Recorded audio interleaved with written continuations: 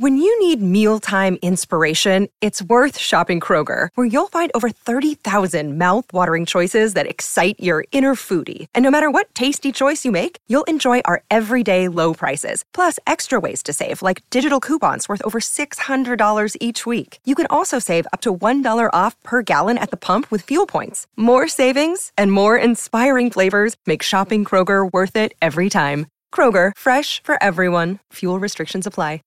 I've never been this nervous in my life. Greetings from Long Time No See, the podcast. Every week, we'll be inviting two blindfolded comedians to answer a series of questions about their careers, lives, and opinions. Now, let's remove those blindfolds and start the show. Hi! What would your opening line with your celebrity crush be? Loved you in Harry Potter. Worst date you've been on? A man bit my neck mole off once. You did what? A man bit my neck mole off. Oh my God, Jack almost fell off his chair. Be sure to follow and subscribe to the podcast. It's easy to hear your favorite artist on WFPK from wherever you are. Listen on your smart speaker, live stream from our website at WFPK.org from Louisville Public Media.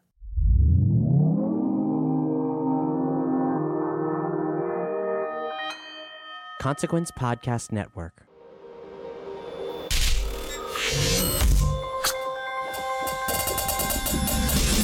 Welcome to another edition of Kyle Meredith with the interview series presented by WFPK at WFPK.org, Consequence of Sound, and the Consequence Podcast Network. Thanks to each and every one of you who checked out this episode, listening now or listen to any of the interviews that we put out. In fact, with new ones every Monday, Wednesday, and Friday, I would suggest being a subscriber if you're not already. iTunes, Apple Podcasts, Spotify, YouTube, anywhere you like to get podcasts, just type in Kyle Meredith with and hit subscribe.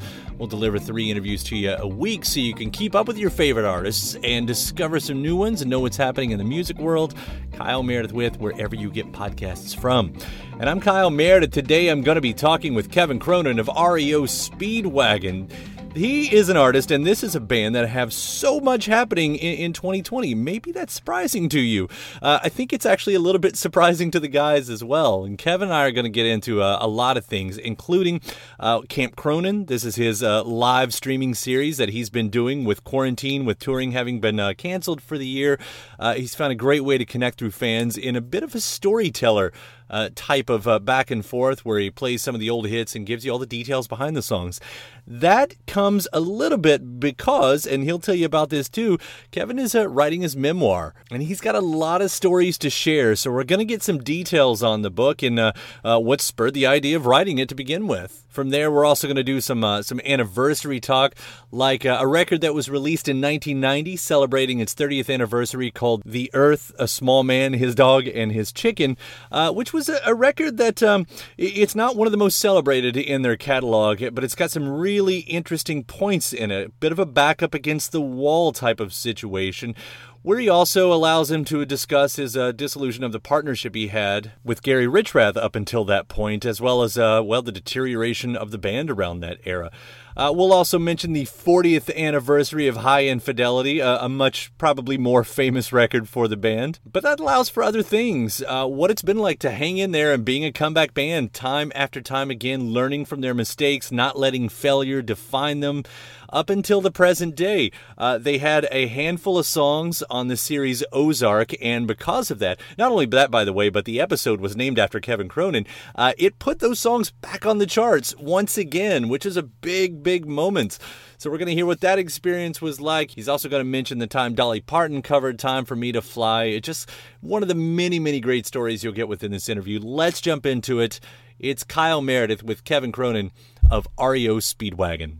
Hey, Kyle, how are you, man? Well, man, it has been a lot of fun watching what you've got going on lately. I know it's not the conditions I think everyone had ever planned on. It's obviously not, but you've kind of taken it in stride, and with Camp Cronin as being sort of the source and outlet, what's that experience been like for you? Because it's not the usual song and dance that a lot of artists have taken. It seems it's more personal. Well, you know what? I'm actually, pretty much in the dark as far as what other artists are doing. I think that everyone in our world would rather be out there touring and playing real concerts for our fans, but I think each individual has to decide what works for them as far as a way to connect and stay connected with our fans that have been so loyal to us over the years. And so this kind of I just kind of fell into this thing by accident, as I do with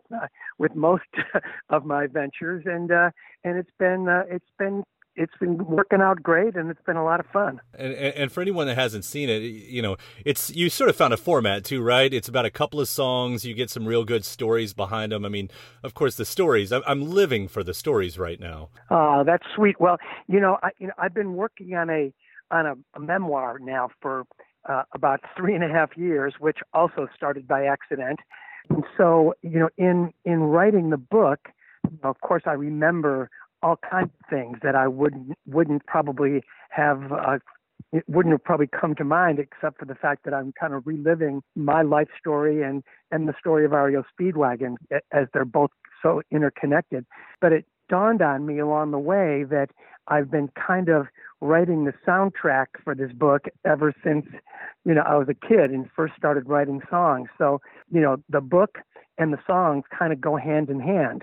And so that's been kind of my idea. And then it occurred to me that I could do a little companion piece, I suppose, for the book, and just start kind of at the beginning from when I first met Gary Richrath in 1972, and just kind of go through chronologically, kind of song by song, and not every song we've ever recorded, obviously, but just kind of the ones that were the most meaningful to me personally or to the band as a whole, and kind of tell the story of REO Speedwagon through these little songs and stories from Camp Cronin. And then, we started a little spin-off where my 23-year-old daughter, Holly, who's just a sweetheart and just is just very comfortable in her own skin, just an all-around good young lady.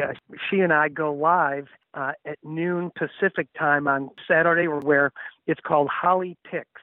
And people send in questions through the Facebook page and the website, et cetera.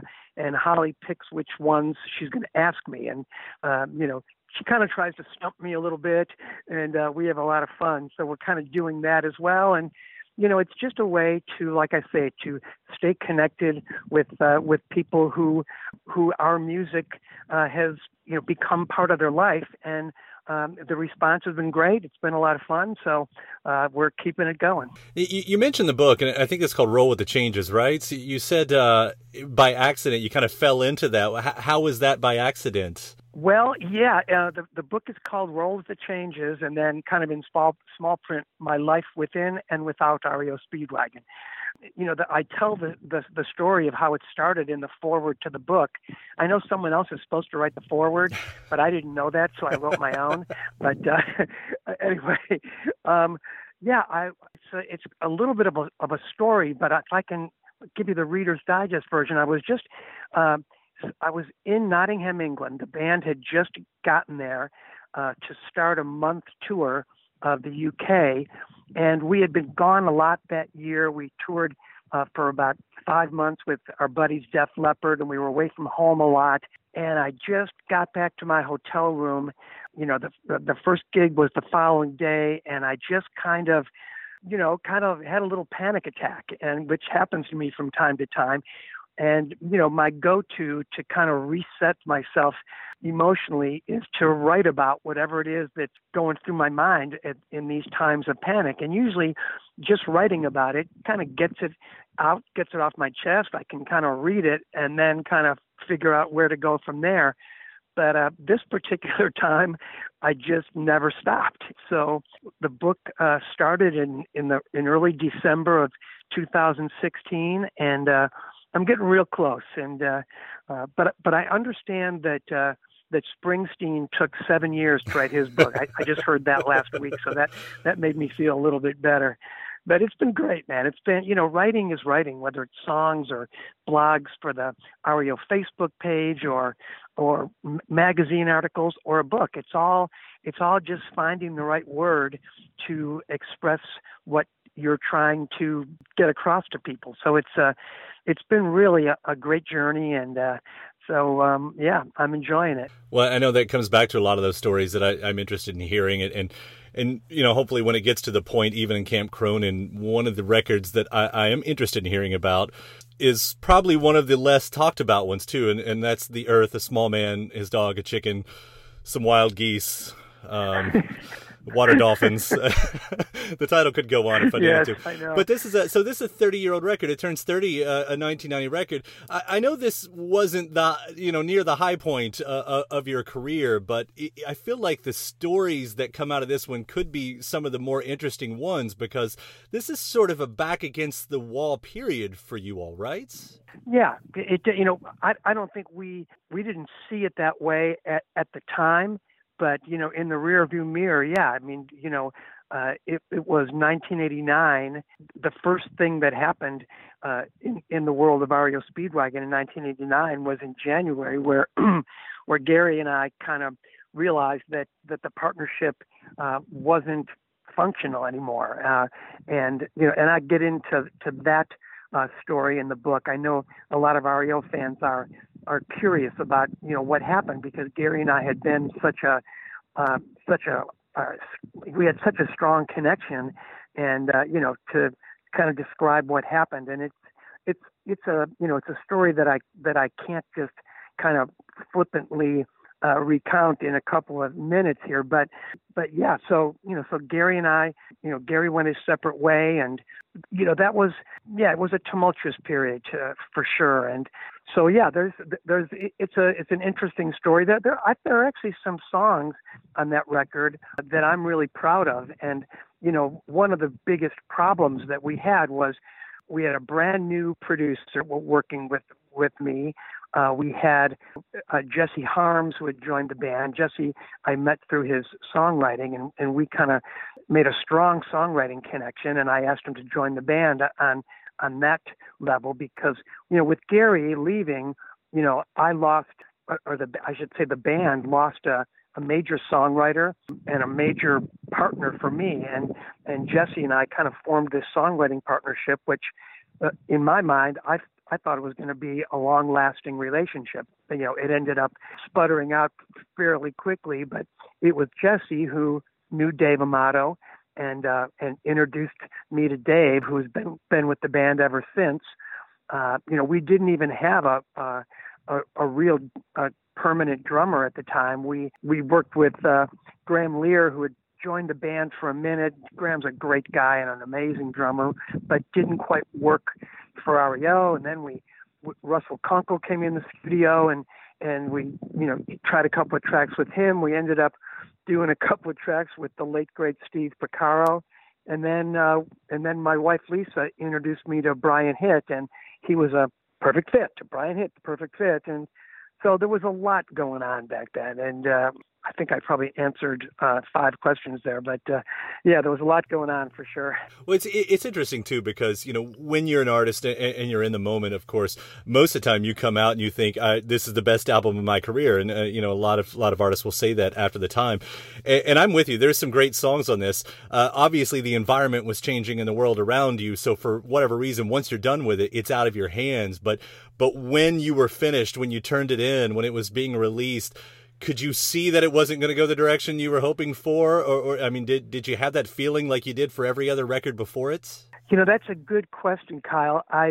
Things had begun to deteriorate by the end of that record, and a perfect example of that is the fact that we were kind of creatively just having, instead of working things out, we were kind of butting heads, and as a result, making any good creative decisions was really difficult. And the album title kind of is a metaphor for the whole thing. I mean, that we got an illustration from an artist who was looking to get the gig to be the art director for the album, and this picture just said on the back of it, "The Earth, a small man, his dog, and a chicken," which was just literally what the painting depicted.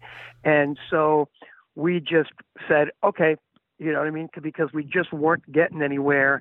And so we just had to kind of grab that. And, there was definitely a thought of, well, this is outside the box for sure, but so was you can tune a piano, but you can't tune a fish. The difference was you can tune a piano, but you can't tune a fish was kind of clever. It was kind of funny. The artwork was incredibly genius. I mean, we literally went down to Long Beach Harbor, picked out a fish, put it on ice, drove up to Joshua Tree National Monument, held it up against the blue sky, and put a tuning fork in its mouth, held it up so that the sun would glisten off the tuning fork exactly. I mean, there was no Photoshop back then. That was the real deal, So, but we kind of thought, well, maybe this is clever like that too, and so we just weren't connected artistically the way and like I say, with three brand new guys in the band. Tom Lord-Alge is a great engineer, great producer, but we had never worked with him before. It was just, there was too much happening. We had never played a live show together. And, if we would have been wise, we would have waited and we would have gone out on the road and got to know each other a little better.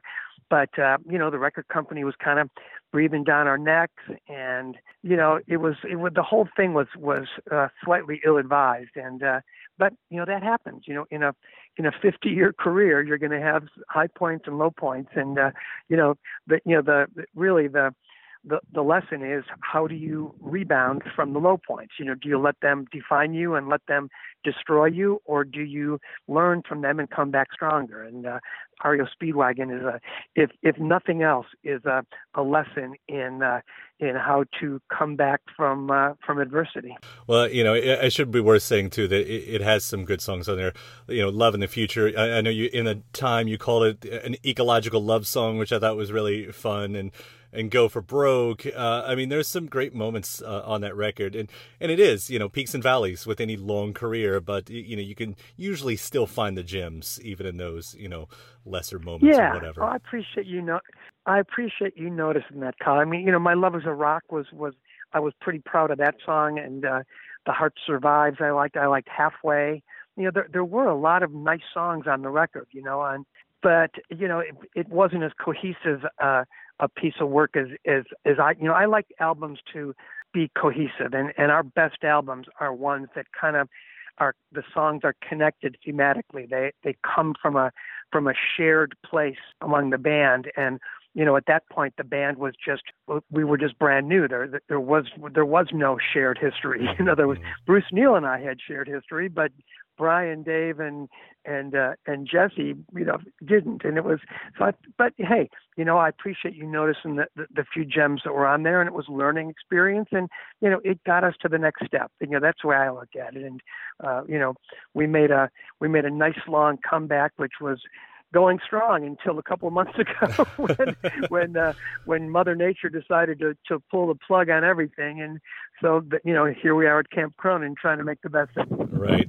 Well, I'll wrap up with this, too, because there are plenty of great moments throughout your history. I'll quickly mention it's also the 40th this year of High Infidelity. It's talking about shared experiences. I love that one reviewer called that your blood on the tracks, because I don't know why I hadn't really listened to it in that lens, but that really seems sort of perfect considering the thematics that's happening all throughout that record. And with the comeback in Ozark, I know that's been talked about a lot, but having your music on there, putting you back on the charts, I mean, it really seems like it's been a fun time for REO Speedwagon. Pitbull sampling you a few years ago. I mean, this is all cool stuff, man. Yeah, you're right, and it is true. I think we're the band that it's kind of in our music. Our first song that people kind of connected to was Riding the Storm Out. We have Roll with the Changes. We have Needed to Fall. We have all these songs about hanging in there. And as we talked about earlier, learning from your mistakes and continuing to grow and not letting failure define you, making it a learning experience. And, you hang around long enough, and suddenly some of the people who were fans of the band when they were in high school and college are producing movies and TV shows, and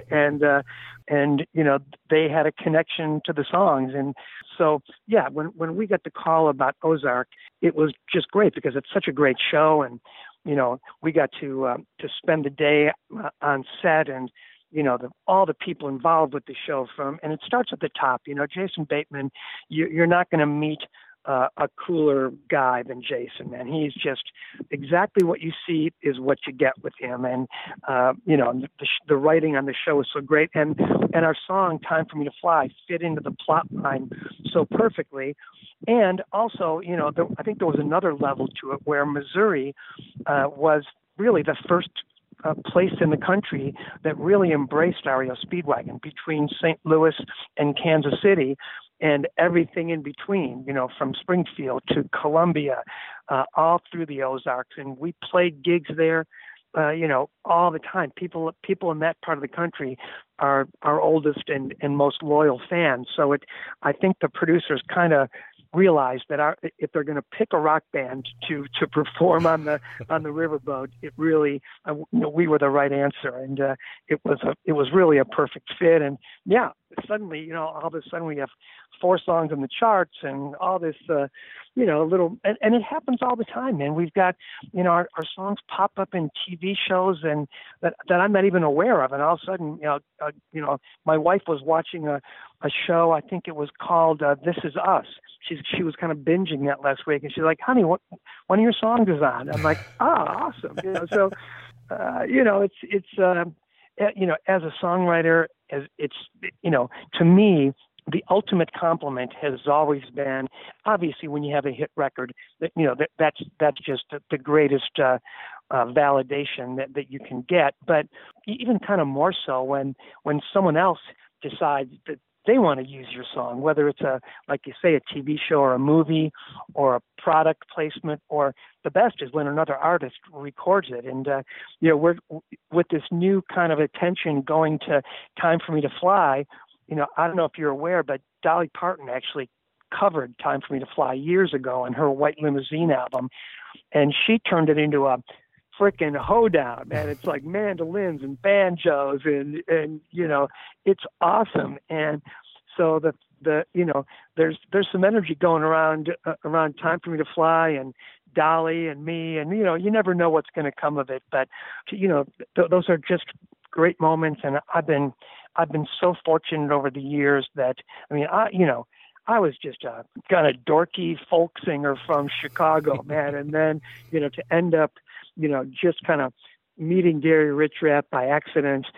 We connected, becoming, lead singer in a rock and roll band. I would have never, no one would have ever suspected that would happen. And it's been just an amazing ride. And, and I'm writing the whole story in the book, warts and all, man. It's, there have been some dark moments, some things that I'm not particularly proud of, but I think, telling the whole story and putting it out there, I really want to, one of my goals is to humanize not only myself, but the whole band and the band's whole story. And so hopefully the book will be fun for people that have been along for the whole ride, and be entertaining for some people that are like, let's check this out. So, of course, I got to finish it first.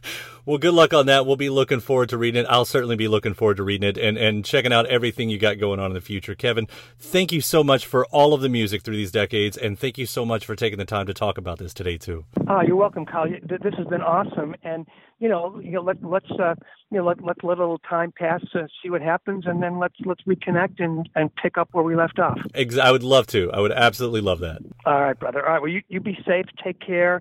Keep your social distance, and let's all get through this together. And as I always say, things are going to get better.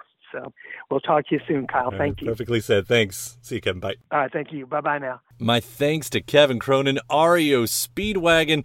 Again, there's a lot happening. The Ozark episode is out now. 30th anniversary of The Earth, A Small Man, His Dog, and a Chicken. 40th of High Infidelity. As if you needed a good reason to listen to some REO Speedwagon today. Also, keep an eye on his Camp Cronin series that's running online as well. So big thanks to Kevin. Big thanks to you again for checking out this episode. Before you get out of here, I do hope you hit the subscribe button. Wherever you're listening from, there is probably a subscribe button in front of you. But that does include iTunes and Apple Podcast, Spotify, YouTube, Podchaser, Stitcher, NPR.org. Just type in Kyle Meredith with. hit that subscribe button. We'll deliver brand new interviews to you every Monday, Wednesday, and Friday so you can keep up with your favorite artists and discover some new ones and know what's happening in the music world. And then after that, head to WFPK.org. Now, that's where I do a show Monday through Friday at 6 p.m. Eastern. It's an hour full of song premieres and music news and anniversary spins and bonus interviews. Again, it's WFPK.org, Monday through Friday, 6 p.m. Consequence of Sound, they've got your music and film news. You can also find me on all the social media spots at Kyle Meredith. Hope you do like and follow in the appropriate places. That does it for another edition. I'm Kyle Meredith. I'll see you next time.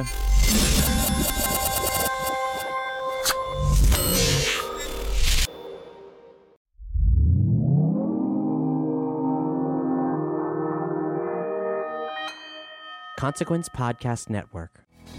I'm Lior Phillips, host of This Must Be the Gig. We're a weekly podcast that documents everything about the world of live music, speaking with choreographers, costume and set designers, the people who run beloved venues and festivals, and, of course, speaking with musicians about that one gig that changed their lives. Get your peek behind the curtain at consequenceofsound.net, Apple Podcasts, or wherever you listen to your podcasts. When you need mealtime inspiration, it's worth shopping Kroger, where you'll find over 30,000 mouth-watering choices that excite your inner foodie. And no matter what tasty choice you make, you'll enjoy our everyday low prices, plus extra ways to save, like digital coupons worth over $600 each week. You can also save up to $1 off per gallon at the pump with fuel points. More savings and more inspiring flavors make shopping Kroger worth it every time. Kroger, fresh for everyone. Fuel restrictions apply.